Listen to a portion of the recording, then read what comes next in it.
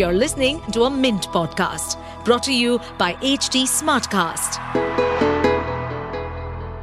Hello everyone and welcome back to Why Not Mint Money. I'm your host Sashind and today I invited Suresh Sadagopan, founder at Leather 7 Financial Advisors, to talk about shifting from a regular mutual fund plan to a direct mutual fund plan. He takes us through the journey of shifting from a regular to a direct plan and the various implications it has. Suresh also tells us who should opt for a direct plan and who shouldn't. Welcome to Why Not Mint Money, a personal finance podcast where we help you understand basic money concepts and share strategies for you to build your wealth. So let's get started with your money journey. Hi Suresh, thank you for coming to our episode. How has your day been? What have you been doing over the weekend? Just let us know. Yeah, weekend has been slightly hectic. I had to visit my mother who is in another place.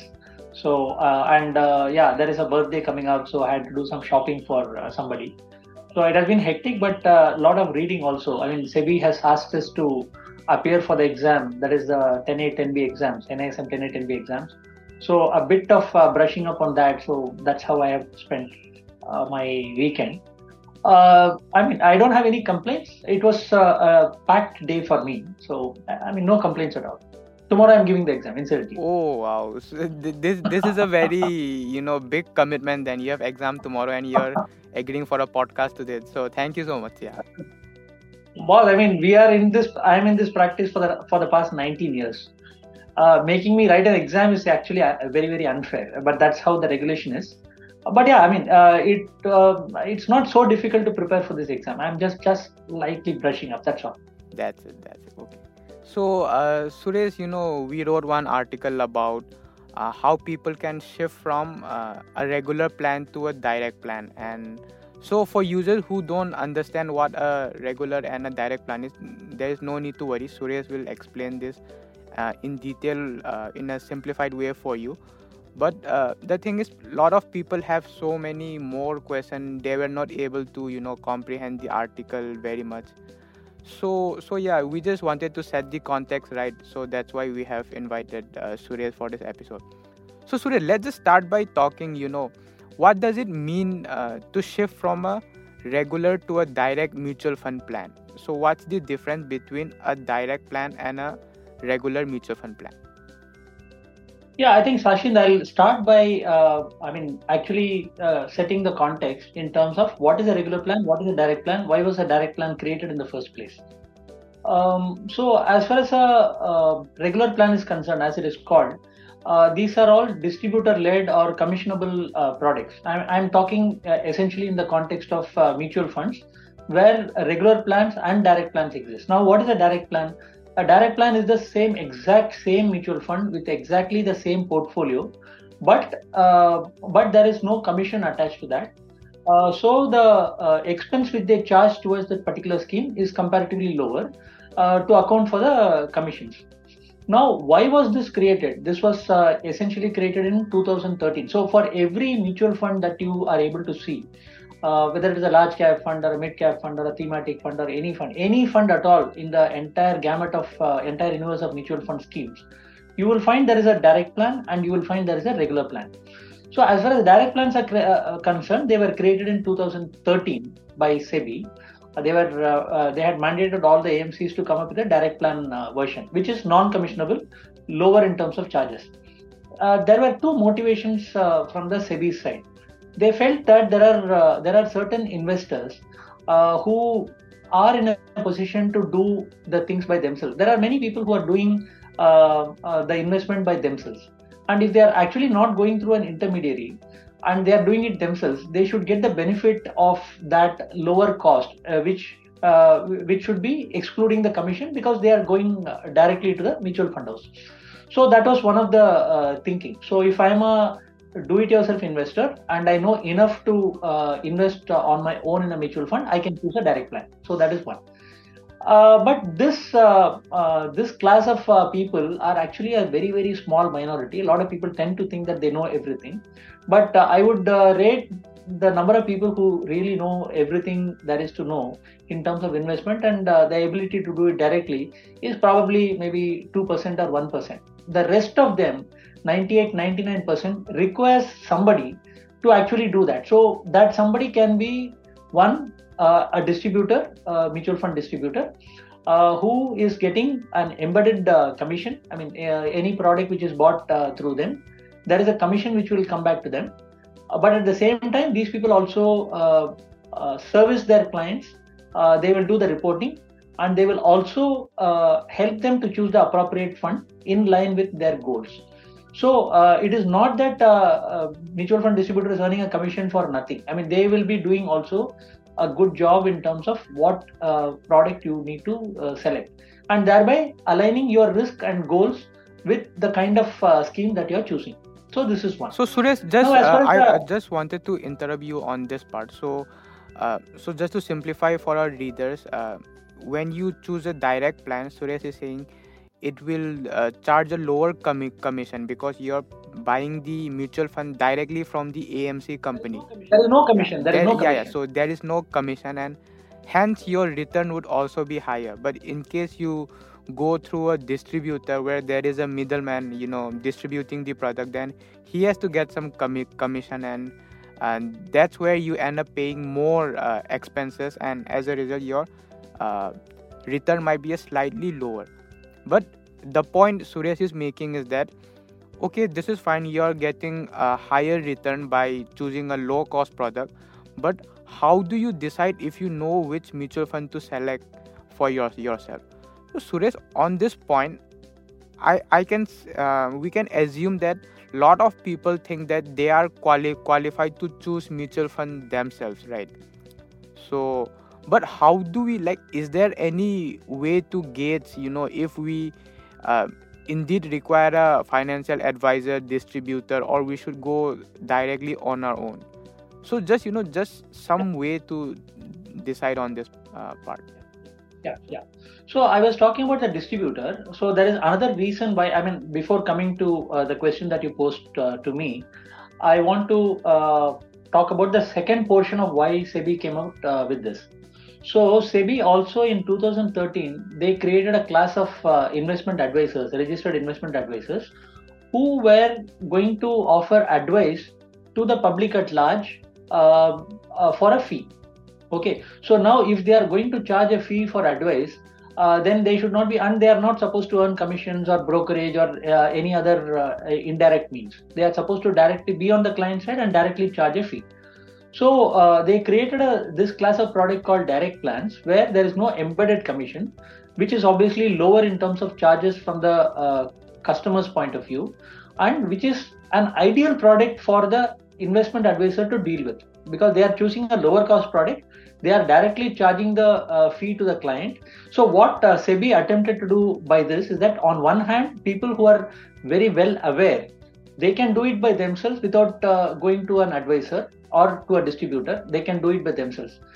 All the rest of them, the bulk of the majority, they should ideally go to either a distributor in a regular plan, or they should come to a proper advisor who will, for a fee, he or she will be able to advise that particular client. So this is the thought with which SEBI had created these two categories of product. So what is the question you posed, Sashind? So the question was, how does a person decide if he should go directly and invest by his own knowledge, or does he require, does he or she require an advisor or a distributor to handhold them? So how does somebody decide, if he has the appropriate knowledge for choosing direct or regular? Yeah, so I will go slightly beyond just the mutual fund to answer this, because we are really putting in a lot of time and effort in terms of actually earning that money. Whether it is a salary or any other business income or any other way, we are putting in a lot of effort. After say 21 or 22, we get into the workforce and we are working for maybe under 40 years. So we are actually we have to take this seriously. We are taking our career seriously, but most of them are not really giving enough time in terms of understanding the finances, putting the money properly, what are the goals, what kind of liquidity, what kind of product, what is the kind of risk. I mean, most of the people are not aware. Okay, just because they have heard something from some a friend of theirs, or they are reading a brochure, or somebody has written an article, they go as per that. I mean, whatever is available in the public domain need not necessarily be suitable for an individual situation, and that is precisely why you require a proper blueprint and an advisor. So a blueprint is required for everything actually. Where we won't dream of actually building a house without a blueprint, right? We go to an architect, we get the blueprint, and then we go to a civil contractor and get it constructed. Somehow, in the case of our personal finance, we seem to think that okay, we can just directly source the bricks and cement and we can construct ourselves. So that's exactly what is happening here.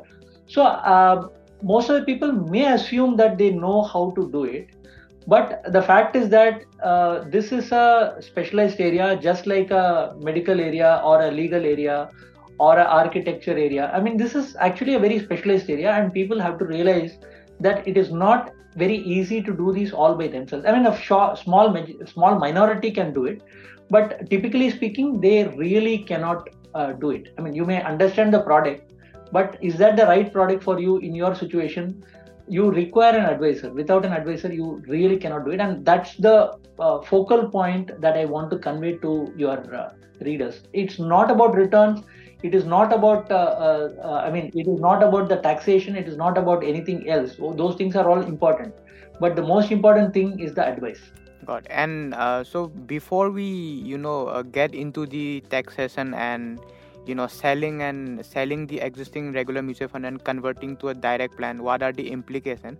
Just before going into that part, I just wanted to ask Suresh. So my question is, the registered investment advisors, so there are only a couple odd thousand, even less than thousand, less than thousand, maybe approximately 900 registered investment advisors for the whole of India. So it's not possible for you guys to cater to the large population. So I'm assuming your clients must be the high net worth individuals investing at least a crore kind of a corpus. So that is not accessible to everyone. And what the large population is left with is for advice is the distributors. But just want to understand from you, since the distributor's commission is linked directly to what product they sell, how credible is their advice? How does it work? Yeah. So I'll start with the first thing that you said. That is there are less than 1,000 investment advisors, which is absolutely true. I mean, the number of advisors in the country has to go up by a huge factor before we are able to make ourselves really accessible to the population at large. See, at the same time, there are a lot of people who are really looking at maybe goal-based advice and basically light touch advice, which is what essentially the mutual fund distributors are doing. Okay, so mutual fund distributors are more than 1 lakh today. So they are far more accessible from the general public at large as compared to RIAs at this point in time. I mean, let us not get into why RIA population currently is so low. There are quite a few factors, including regulatory factors, because of which it is actually pretty low. So let us not really get into that. From the requirements of people are going to be different, and some may require a registered investment advisor, and a lot of them will be able to access a mutual fund distributor and get the appropriate suitable advice in terms of where they should invest to meet their goals. So that is there. So they have to really choose where they want to go, which intermediary they need to go to. So that's a choice left to the individual investor themselves. Got it. So Suresh, my point was like, how credible is their advice coming from since they are not as heavily regulated as the RIAs, and there are a lot of people who are distributors. So just wondering. Understood. I think it's a very, very good question. So as far as distributors are concerned, yes, they are an agent of a principal. Suppose there is a mutual fund distributor who is distributing, for example, HDFC or ICICI or any of this AMC's product. That is the principal, and they are agents of a principal. Okay, so they get paid from the principal. In fact, they also have maybe, I mean, at a loosely speaking, they may have targets and things like that, which they take upon themselves from on various schemes. It can happen. So there is every incentive from their point of view in terms of actually selling the product. So what they are doing largely is selling the products to the clients at large. So they are coming under what is called a suitability standard. That is, if the product that they are actually giving to a client is largely suitable to what they are looking for. For example, suppose somebody is looking for help in terms of children's education. Okay, and they are giving some children gift fund or something like that. Then I think they have kind of discharged their responsibility towards their client. So that is a suitability thing. So they have matched what is really required by the client with an appropriate product. In the case of a registered investment advisor, we are bound by the fiduciary standard. In the case of a fiduciary standard, as opposed to the suitability standard, we have to look at all the products in, let us say, the mutual fund, and apart from the mutual fund, which will actually help that particular client in meeting that particular goal requirement. So it may be mutual funds, it may be mutual funds plus maybe a PPF, it may be mutual fund plus PPF plus some other product. So we have to choose the appropriate product, not only in terms of cost, but in terms of suitability, in terms of various other parameters. So we have to do things which are most appropriate from the client point of view. Having said this, I am not trying to even insinuate that mutual fund distributors are gypping their clients. There are going to be good guys, there are going to be bad guys everywhere. Largely speaking, mutual fund distributors also will be doing a good job for the client, and I'll tell you why. Mostly they have good intentions, most of them. See, these are people who have a long-term client relationship with their clients. Some may have 20, 25 year, 30 year kind of a client relationship. And those people who intend to have a long-term client relationship, which is almost everybody, they really cannot jib the client and then go back to them later on. I mean, sooner or later, the client will understand that they have been duped. So whatever you are hearing about some people, some distributor fooling the client or some distributor doing something inappropriate, that is not the norm. See, sometimes these kind of things, there are always bad apples everywhere. So just because they are subjecting themselves to a lower standard does not mean they are doing inappropriate things for the client. That is not where I'm coming from. I was a distributor at one point in time before transitioning to an advisor. So I mean, I never did anything inappropriate from the client point of view. I mean, I can definitely say that with an open heart. And I'm sure a bulk of the distributors are doing the same thing because they want to keep their clients. Got it. So, if you decide to go through a distributor, then just make sure that you are comfortable with the person, and just because some people are, there are always, as Suresh said, bad apples in the group, but that doesn't mean it's the norm. So, but anyways, choose your distributor carefully, and yeah, that's it. But Suresh, coming to the more important part, I think, which we have been delaying for a while. So, if a person decides to change from a regular to a direct mutual fund plan, I heard there are some implications, like they have to pay taxes, and like there needs to be some kind of a calculation to gauge if that is, if it actually makes sense from a monetary point of view. So can we start with equity mutual funds? What's the process like? How do you think when deciding to convert from a regular to a direct plan? So again, I'll have to go back a bit and before answer your question, in the sense that, I mean, if you are going to change from regular to direct, I suppose the person who is wanting to do that has a real reason for that. The reason can be that now I have realized that I know enough as far as the mutual funds are concerned, or about investments in general, to be able to do everything on my own. So if that is a realization that has suddenly come up, then a move from regular to direct can be contemplated. The second is you have figured out over a period of time that I have accumulated some serious wealth. I mean, if you have 5 lakh or 10 lakh wealth, anything goes. I mean, you can do it on yourself. You can do it by yourself. The rupee value of the gains or the rupee value of the losses, or any kind of I mean, whatever you are trying, the rupee value will not be very high. But if the amount that you are dealing with, the wealth that you are dealing with is, let us say, 1.5 to 2 crores, for example, even a small error can be several lakhs of rupees. So at a particular point in time, people understand they really require somebody who can help them. So that is a point when they want an advisor and they want to move to a direct plan. Okay, so in that situation, they will go from a direct plan. So now when they want to, now let us look at the former. As far as the person who realizes that he or she is really adept at investments and they want to do it all by themselves, what they need to do is, there are two things. One is, the product that they are invested in may not be doing well. If the product is inherently not doing well, which happens all the time, even for carefully put together portfolio by advisors, sometimes the products we have chosen with a particular viewpoint is not doing well. So that is why we do a portfolio review and we change from one product to another product in the same category. So that happens from time to time. So one of the things which a very informed investor can do is that they can move from regular plan to a direct plan, because the particular product is not really currently doing well.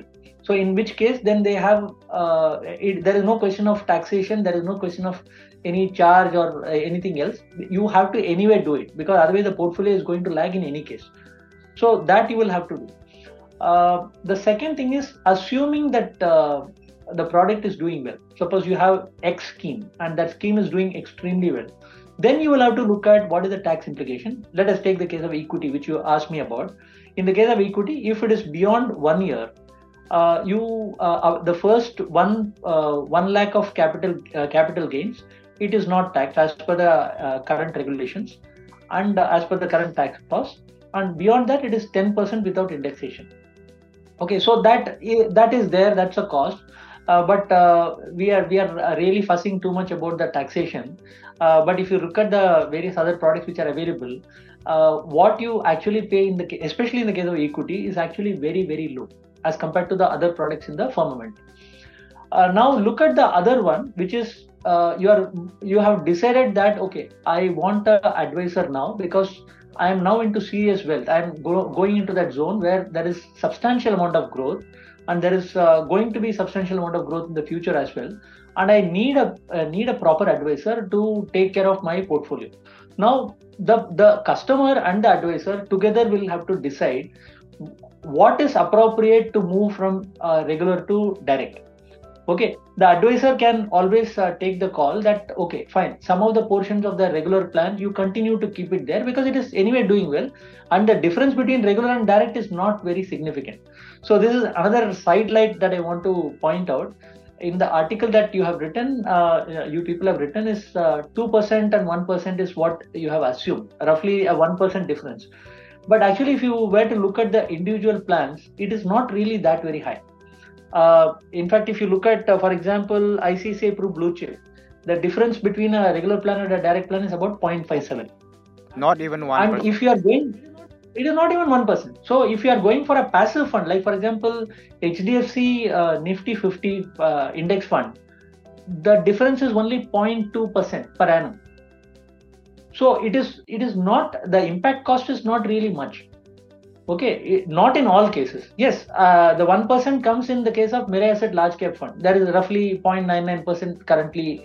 There is a difference which is about 1%. So that is also there, but it is not the case in all cases. So where I'm coming to is that when you want to shift, if the impact cost is not really that very high, okay, you can continue to stay in a regular plan if it is doing well, because the impact cost is anyway not really that very high. And if it makes sense for you to move from a regular to a direct, because the portfolio anyway is not really performing that very well, you can really do. So essentially what we are talking about is the remuneration that you are paying.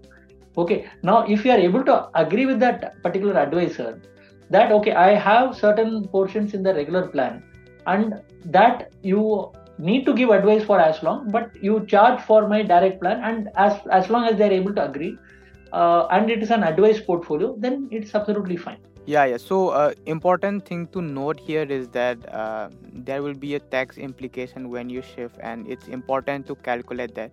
But even more important, not even more important, but what we missed in the article was there is a difference of the expenditure in direct to regular plan for each and every mutual fund.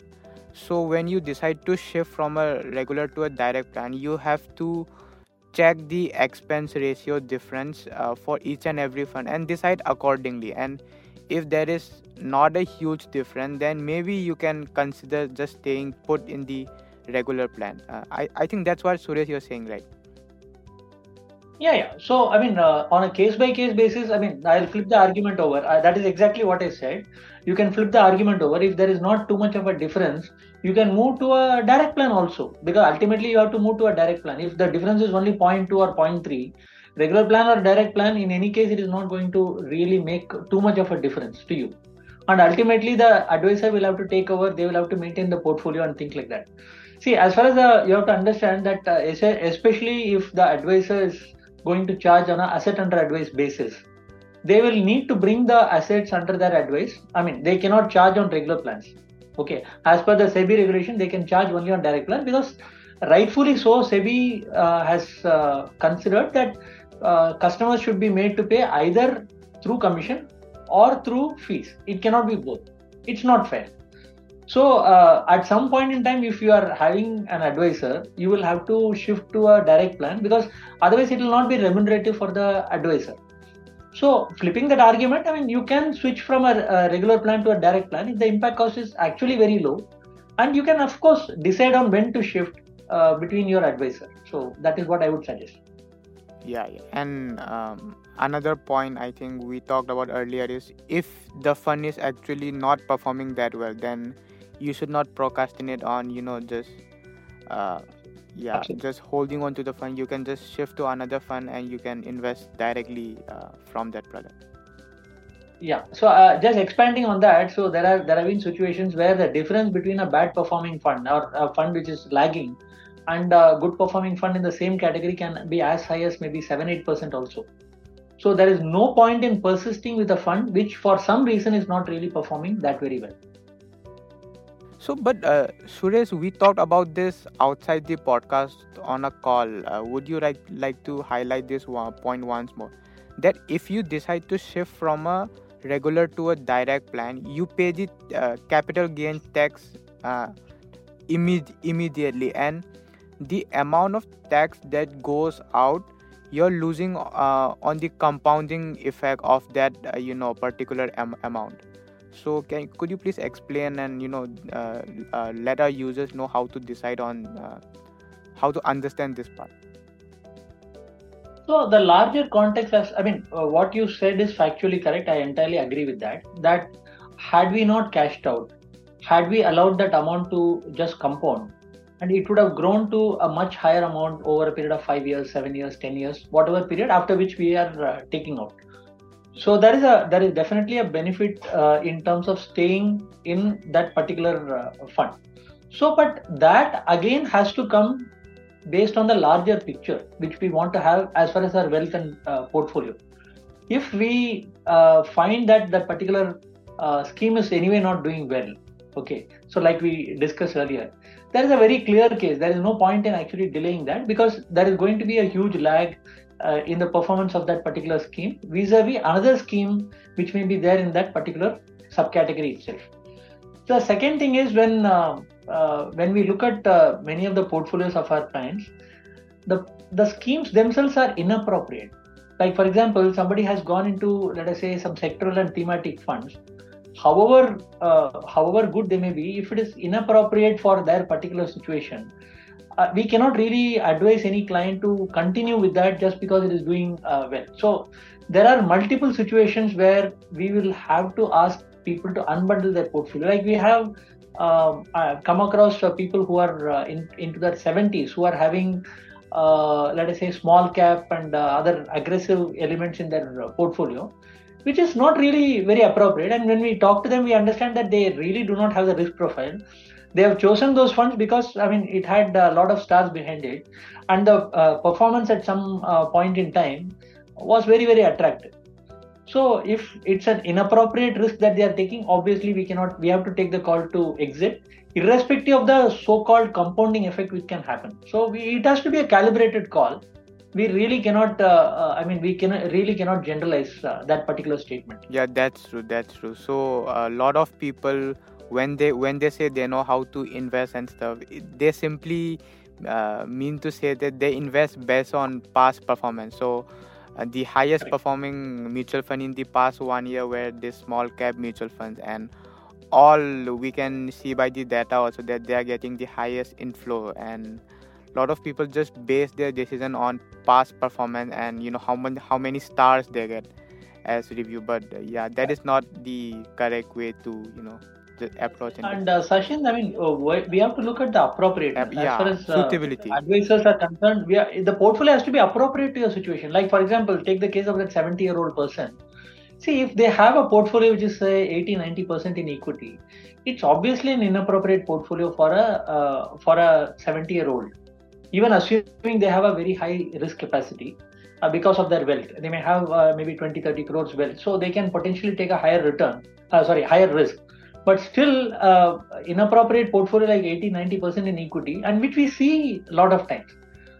So that has to be redone. So it cannot wait because of compounding benefits that will accrue to them, or because of any tax advantages that we can see and things like that. We will have to do it post haste in those cases. Yeah, talking about this person who is 70 years old, let's talk about debt funds now. So we have talked about shifting from a regular to a direct plan of a equity mutual fund. But Suresh, if you could just list the implication of shifting a debt fund from a direct to a regular plan now. Yeah. So as far as the debt funds are concerned, we know that from 1st April 2023, the tax situation has changed completely, in the sense that once upon a time it used to be up to 36 months you have to pay the normal tax, and beyond that 36 months with indexation you pay 20% tax, which after you work out, effective tax used to come in single digits. For most part it used to come in single digits. Now that situation has dramatically changed, and if you happen to be in the 30-33% tax bracket, you will be paying that much tax now. So the situation has dramatically changed. And the more pertinent question for our viewers is that if you have a debt mutual fund which has been invested prior to 1st April 2023, the tax benefits continue. And the dilemma is even more heightened in the case of shifting that from whichever, regular to direct or whichever way, because you will be losing the tax advantage. It is not about regular and direct. It is about the tax advantage, which is extremely, extremely beneficial, because here we are talking about, let us say, 8% versus 30%, 33%. Okay. Whereas in the case of a regular and direct, we are talking about 20 basis points, 40 basis points, 50 basis points. So, that is very minuscule as compared to the tax implication. So we have to be very, very careful. We have to be very mindful of this particular factor. One of the things which I would say, there are multiple things which we can do as far as this is concerned. You have to talk to a proper advisor and then appropriately see whether it makes sense for you to keep that for a longer period of time. In my opinion, as far as any funds which have been invested prior to 1st April 2023, I as an advisor would, whether it is a direct or a regular, I would want to keep it for the longest possible time. I say longest possible time because investments have been done with a particular mandate, with a particular view. At some point in time, you may have your daughter's education coming up or something else coming up. So at that time, you will require the money. At that time, you have to, irrespective of the taxation or the taxation loss you are going to make, you will have to cash out from that fund, which is advantageous to you from a tax point of view. So I would want to postpone this to the maximum extent possible, especially in the case of a debt mutual fund. The exceptions to that is if a particular fund is doing really badly in your overall portfolio, we have no other option. Or if something is really coming up right here and now, like for example, somebody decides to go for a house, for buying a house. In that particular situation, I mean, you know how it is as far as buying a house is concerned in any part of India today. We are really talking about 70 lakhs, 80 lakhs, 1 crore or more. So a big portion of your portfolio may go into that. So then we really cannot talk about tax efficiencies and things like that. We may have to take out maybe 30, 40 lakhs or maybe more. And from that point of view, we will be, I mean, we cannot really talk about any other thing. We take out that money and use it for that. But if it is not that, I would want to delay it as much as possible because of the tax advantages. Yeah. So for for listeners who was not able to comprehend this, so what Suresh is trying to say, and correct me Suresh if I'm wrong also, that while shifting from a one equity fund to another equity fund, that can be from one fund to the other fund, or whether it is from a regular to a direct plan, equity funds do not charge a very high amount of interest, amount of tax. But in the case of that mutual fund, the tax implication is very high. So you really need to put in a lot of thought in the case of that mutual fund. That is the broad takeaway, right? Absolutely. You really have to think, and if you have an advisor, I mean, talk to the advisor, understand the implication. They will be able to actually work out and also tell you whether it is really advantageous to shift at this point in time, or at what point you should actually shift, if at all. So Suresh, this is a very not very complex, but lot of people might have many more questions, some detail here and there. Can some of them just ping you on Twitter or something and just clarify some of the doubt in case if somebody has is not able to? Sure, no problem at all. Yeah, I think you can find Suresh just by typing his name on Twitter, right? Yeah, correct. So Suresh, before we let you go off the podcast, so can you recommend for our listeners few books or podcasts or movies that he or she can look up to understand how to properly plan their finances? So one book, maybe one podcast, maybe, or anything. See, as far as podcasts are concerned, I think HT Smartcast, you people are doing a lot of podcasts, and the listeners now, I think they will be going through the podcast. So I think HT Smartcast or the Livemint podcast, which you people are doing, itself actually has a wealth of information which listeners can actually benefit from. And as far as movies are concerned, there are interesting movies. I mean, I don't know whether it will be truly educational or not, but there are many movies which have come, especially in Hollywood, which are pertaining to what has happened in those jurisdictions in various contexts, like Moneyball. But I don't know whether it is going to be educational. It is entertaining, and it is going to give a flavor of what happens sometimes. But in one sense, it is also a negative portrayal of people to a great extent, because only the extreme cases are actually taken up and made into a movie, right? So a lot of times, unfortunately, it is the people who are transgress the law. So it is those kind of people. So they will get probably a wrong impression of all the people operating in the financial services space. But there are multiple movies, The Wolf of Wall Street, Moneyball. There are many movies like that. If you just search for one movie, you will get a lot of such recommendations. And as far as books are concerned, there are lots of investment books which many of you might have read. Like books by Peter Lynch and Warren Buffett, and there is this book by there is this Dando Investor, which are Manish Pabrai has written. So those kind of books. Monica Halan has written New book.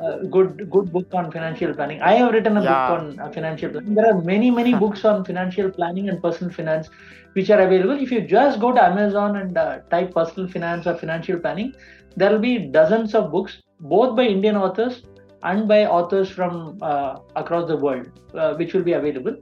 There is no one particular book or from which you can actually get all the wisdom.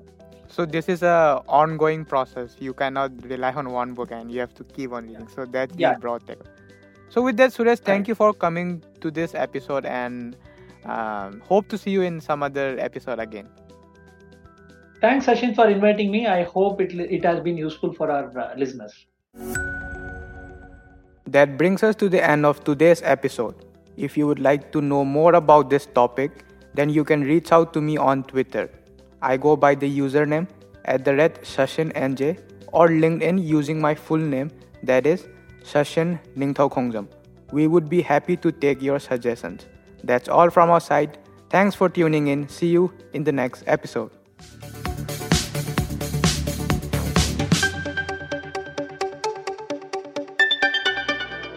To stay updated on this podcast, follow us at HT Smartcast on all the major social media platforms. To listen to more such podcasts, log on to www.htsmartcast.com.